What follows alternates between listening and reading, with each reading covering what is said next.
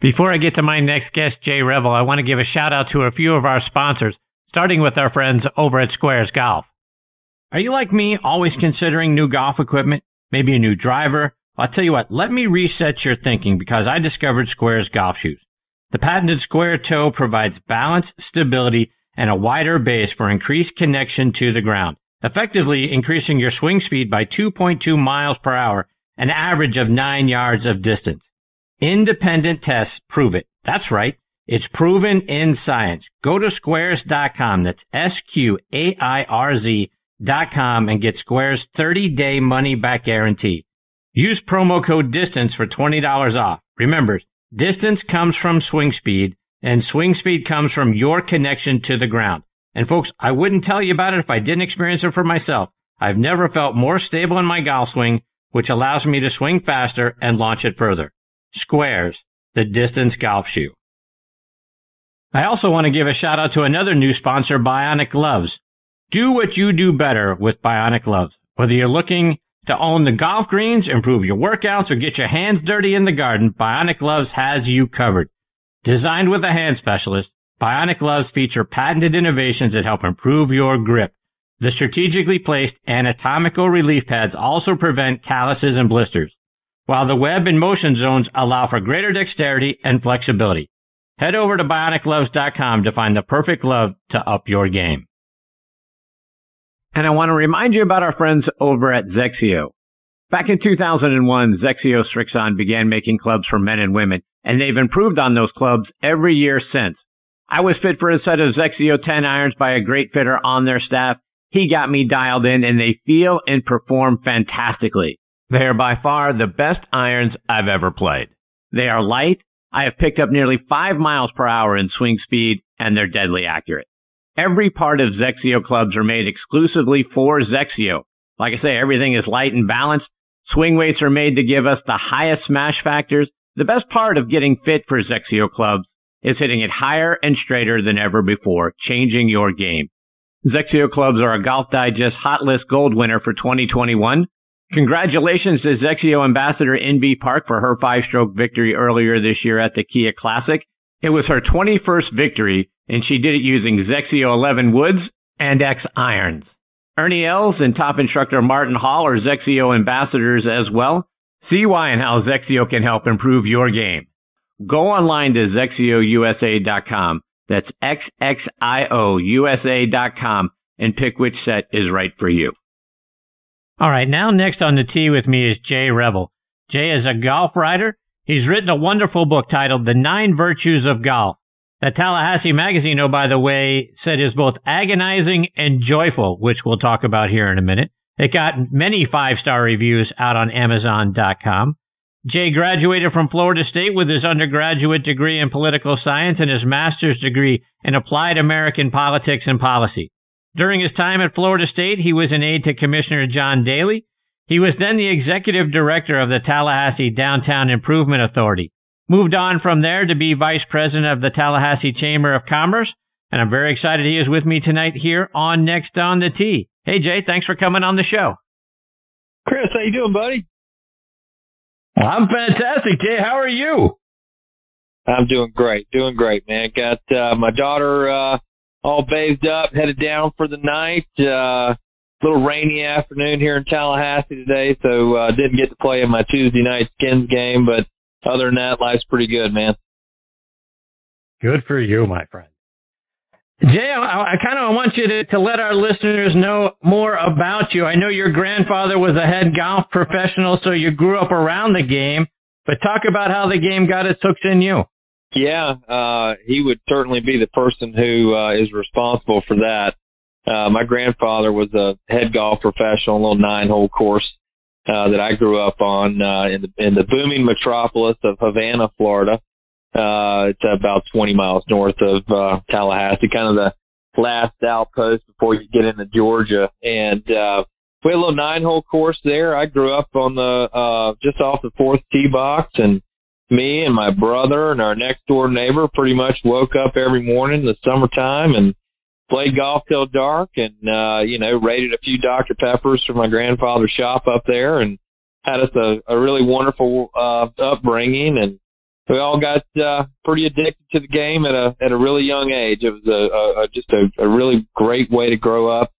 And as I continued to grow with the game, I migrated to the maintenance crew. Eventually up there, started mowing greens when I was about 14 years old, and had a lot of fun getting to know the game from that perspective. At the same time, my uncle was his name's Ben Bates. Some people might have heard him back in the day, but he was on the PGA Tour for about 5 years and kind of had the dubious distinction of being the all-time starts and cuts leader on the Korn Ferry Tour. But great guy. He's still running the club over in Pensacola. But going out on the road and watching him when we were teenagers was an awful lot of fun. And I got pretty competitive in the game as a junior. And when I went off to college, I kind of put the clubs up for a little bit, but on the other side, once I got, some gainful employment, the golf bug came back with a vengeance, and I've been playing as much as I can get away with ever since. So it's a real passion for me, and something that I'm very fortunate to get to enjoy an awful lot, and even more so, I love writing about it. A few years ago, I really started making a habit of putting my thoughts about the game on paper, and I'm lucky to have a few folks that like to read it from time to time.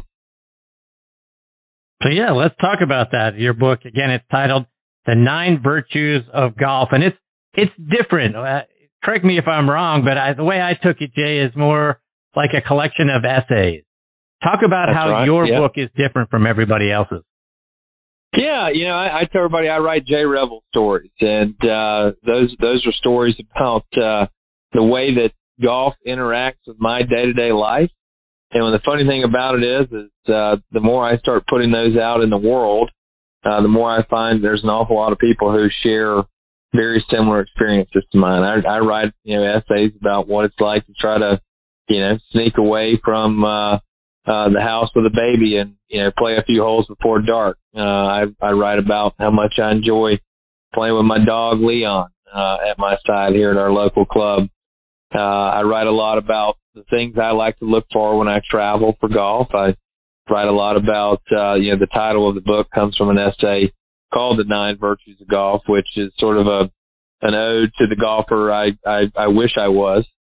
I just try to, pour my soul, the golfing soul that I have, out onto the pages. And, I've been so fortunate to have people write me notes and emails and letters from around the world who have read those stories and connected with them and say, I feel like I'm walking those fairways with you. And I understand the conflict of having to be someone who works and helps provide for his family and, tries to squeeze in a few holes from time to time. So I've got a pretty deep golf obsession. There's no doubt about it. And every day I feel like, the realities of my world come into conflict with how much I love the game. And it's kind of become the focus of a lot of my writing. And, I also have done quite a bit of reporting work for outlets like the Golfer's Journal and Golf.com and the Keller Magazine and some others. So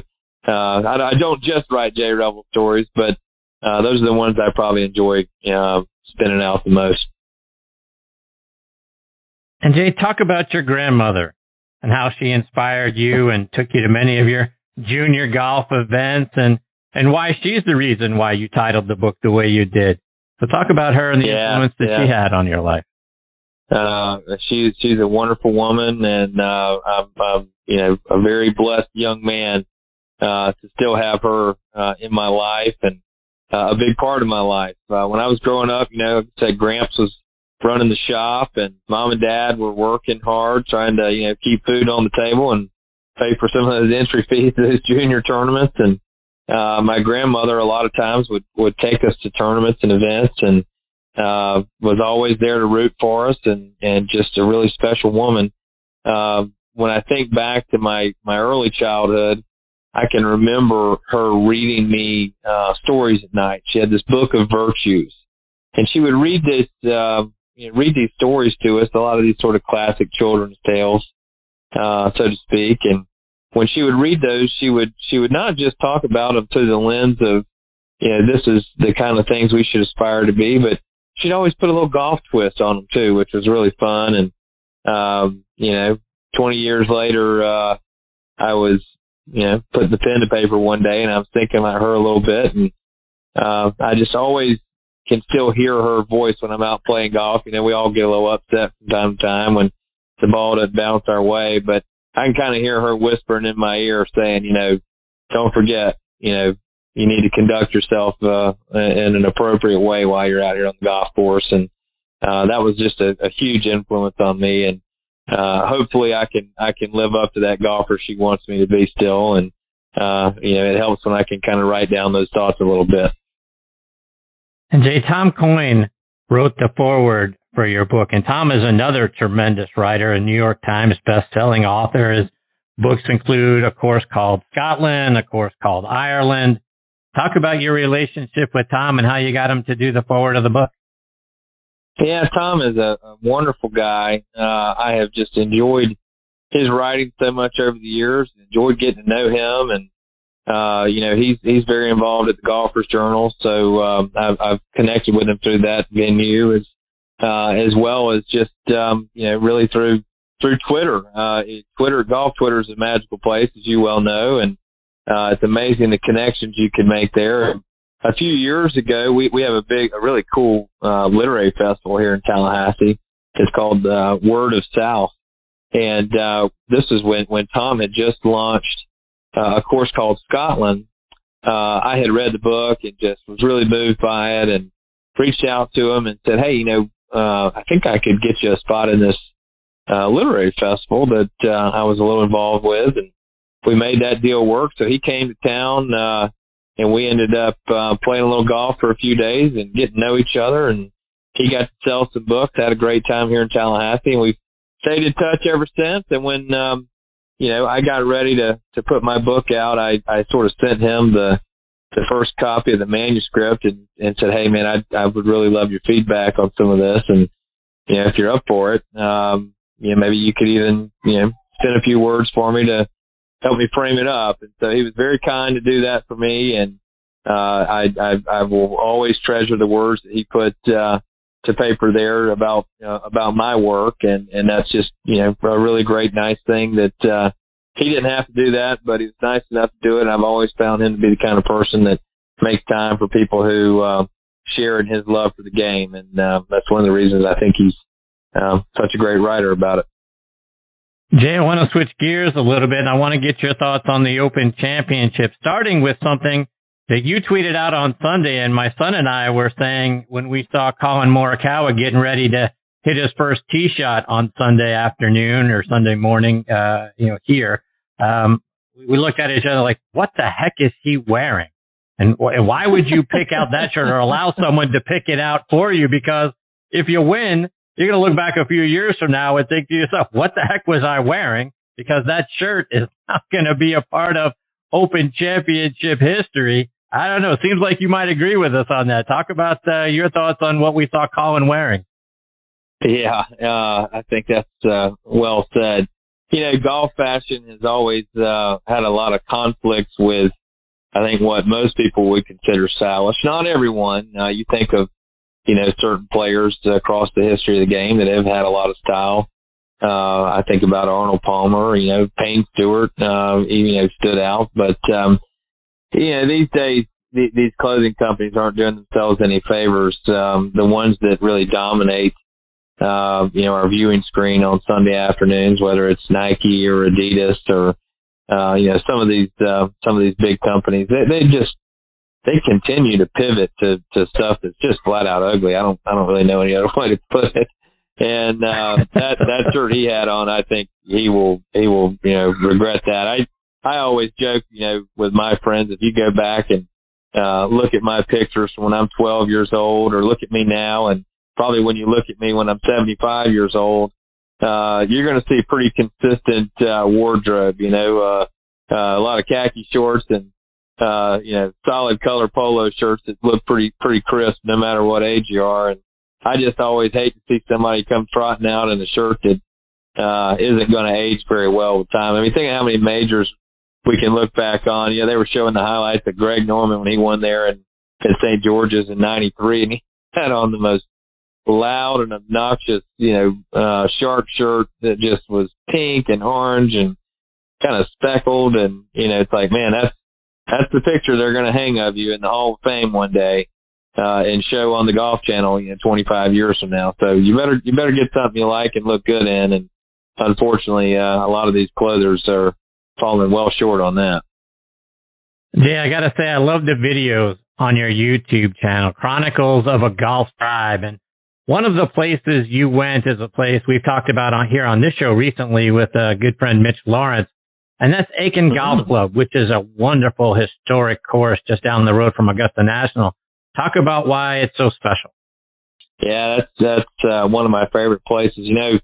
Like I said in my book, The 9 Virtues of Golf, there's a chapter in there that I wrote, or an essay in there called How to Travel for Golf. And, for me, if you're going to take a golf trip, you want to go look for places that you're not going to find anywhere else. Don't go play the golf course in South Carolina that could just as well be in any other state. Go find the one that's got a lot of character and a lot of history and a lot of charm. Those are the kind of places that I go to seek out. And the Aiken Golf Club just has all that in spades. It's it just, when you walk on the grounds there, you kind of pull into this parking lot that's really adjacent to this road, and not even really a parking lot, it's just spaces on the street. And it feels, it's got a very, British feel to it, in that it feels very connected to the town. The downtown's only, maybe a half mile away up the hill. And down here at this bottom, you have this beautiful golf course with just rolling hills, double greens, and unique features. And the clubhouse just looks like it just got plopped right out of the English countryside. And it's got cracks and crevices and creaky boards. And it's exactly the kind of place that I love to go and hang out. And the coolest thing about it to me is you can plop down $50 at the desk and play all day long. The day that I spent there, that's featured in that video from a few years ago, was I was up there actually visiting to go watch the Augusta National Women's Amateur that week, and told my friends, we got to go play Aiken. I've read all about it. It's just fantastic. I'm hearing such good things, and Mitch and I might have even talked about it at some point now that I think back on it, and went there and just had an outstanding experience. You tee off on number 1, you kind of crest this hill, and you go down on this just wonderful South Carolina countryside adventure. And it's exactly the kind of place that I think about when, I daydream about moving to, some little golf-obsessed town that's got a good course. That's Aiken for you. And Jay, you've also been to a place that I'm dying to go to as well, and that's Sweetens Cove, which is one of the top courses in the country, but it's unique in that it's a 9-hole course without many frills around it, sort of in the middle of nowhere, Tennessee, but a heck of a great golf course. Talk about what you think about Sweetens. Yeah, if you haven't been there, folks, I would highly recommend you make yourself a venture out to the big city of South Pittsburgh, Tennessee, because that's a magical place. In fact, I would, you were kind of recounting my career a little bit during the intro, Chris, and somewhere during that career adventure, I actually took a bit of a detour. I remember like it was yesterday. It was the first time I ever played Sweetens Cove. I was up there for a wedding in Chattanooga, and I told a couple of pals, hey, we got to carve a couple hours before this thing and slide over here and see this golf course. I'm just hearing amazing things. And this was still, really in the early days of their success. And we got out there, and I felt like I'd walked into the Field of Dreams. It's just this incredible view from this parking lot where there's all they have is a shed for a clubhouse, a shed you can go buy at Lowe's or Home Depot. And I just was blown away from the minute I stepped foot at the place. And you tee off and you just go on this, this walkabout designed by Rob Collins, Tad King, and you can sense that they poured everything they had into it. And then that they had this ownership in it, that they had this desire to make this obscure golf course something you would never forget. And everybody I know who goes there has a pretty similar experience. But, for me, I remember I was so moved by it. I remember coming back to work Monday, and I was sitting in a meeting, and of course, I don't remember what the meeting was about because I wasn't paying that much attention. But by the time the meeting was over, I looked down at my notebook, and I had scribbled all these notes about my time up there.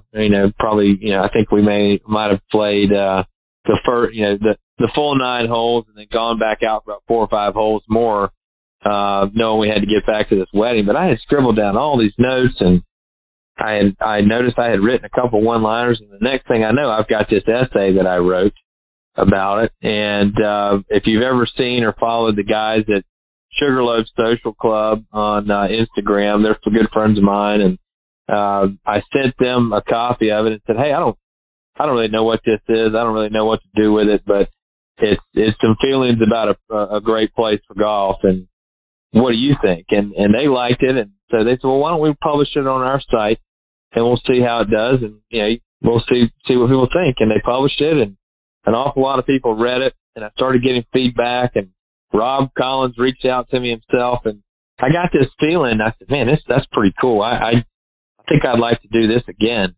And so from that day forward, I became a golf writer. I started, venturing out, and every time I traveled, I put pen to paper and tried to tell some pretty compelling stories. And so Sweden has a really special place in my heart. I haven't been up there in a couple of years, need to get back. But every time I think about how lucky I've been to, travel and pursue golf writing, I think back to that first time I ever played there, because if it weren't for that round, I might not have ever found that talent. Jay, one more before I let you go, and you've got a wonderful podcast called Mid-Am Crisis, and you recently got to spend some time with 2003 Open champion Ben Curtis, a guy who seemed to come from out of nowhere when he won that Open championship, but he really had a successful amateur career in his home state of Ohio. He would go on to win a few more times on the PGA Tour, and he actually contended in a couple of Opens beyond that, in the Open Championship in 07 and 08, and then finished tied for second in the 08 PGA Championship. Talk about your conversation with him. Yeah, I thanks for pointing that out, Chris. I launched the podcast, Mid-Am Crisis, back in October of 2020, and it was just something I sort of started on a whim. I said, I want to have a new outlet to have in-depth conversations with my friends from the golf world. And the funny thing about that is, in the golf world, and I'm sure you can attest to this, that friendship circle tends to grow over time. And I've been fortunate to make some really cool connections through writing about the game and to meet some really interesting folks. And the podcast has become a wonderful tool to facilitate further conversations and relationships. And so I reached out to Ben a couple of weeks ago, knowing the Open was coming back to Royal St. George's. I think he kind of gets a bit of a raw shake. People kind of chalk him up as a fluke winner. But again, to your point, he's a 4-time winner on tour and was on a winning Ryder Cup team for the USA and had a lot of other close calls and a very competitive career, which is, not easy to do. And the fact that he won that major in his first start in a major, first start in the British Open, I just have always found that to be an incredibly compelling story. So I reached out to Ben and said, hey, would you like to come on and talk about that a little bit? And he spent about an hour with me. And what was so neat is he went and took me through, a day-by-day account of that week. And as funny and interesting and gripping as all of the details of the tournament itself were, I think the thing that was so interesting to me was that he took his wife into London for a whole day of, tourist activities 2 days before the tournament started, because he didn't know if he'd ever come back again. And I just always thought that, probably played a bigger role than you think, probably put him in a nice, relaxed mindset. But it was a great conversation, and it's a pretty good testament to the kind of conversations that I try to have on the show. We've had some really fascinating guests of late, and continue to try to rack those up. So if you like hearing really in-depth conversations with people who have a real passion for the game, that's a good place to find it. I'd love to have people tune in and give it a listen. Well, to that end, Jay, talk about where they can find the podcast and then how they can also stay up to date with all the great things you're doing on your website and then follow you on social media as well. Yeah, absolutely. So the main home for most of my things online is jrevell.com. That's about to go through a little bit of a renovation soon, but it's got pretty much a good place to find everything all in one stop. I've got a new newsletter out as well. If you go and search Mid-Am Crisis on Substack, I'm actually publishing some regular essays and musings under that same Mid-Am Crisis name there on a weekly basis, which has been fun. And you can find the podcast, Mid-Am Crisis, on anywhere podcasts are available. And be sure to hit me up on Twitter. I'm just at @JRevell. And I'm usually spouting out about golf on there at least a few times a day. And you can find me on Instagram too, where I'm at @JRevell Writes, and try to post some fun musings there as well. So would love to connect with anyone. That's my favorite part about yapping about golf online, is all the cool people we get to meet and new friendships. That's what this game's all about, Indeed. Well, Jay, it's certainly been a thrill to have you as part of the show. You're a lot of fun, my friend. I hope you'll come back and join me again sometime. Hey, anytime, my man. And we can always talk fashion sense or whatever else you want to get into. So, well, thanks for having me, Chris. And, I'll be looking forward to the next chance we get to chat, buddy. As will I.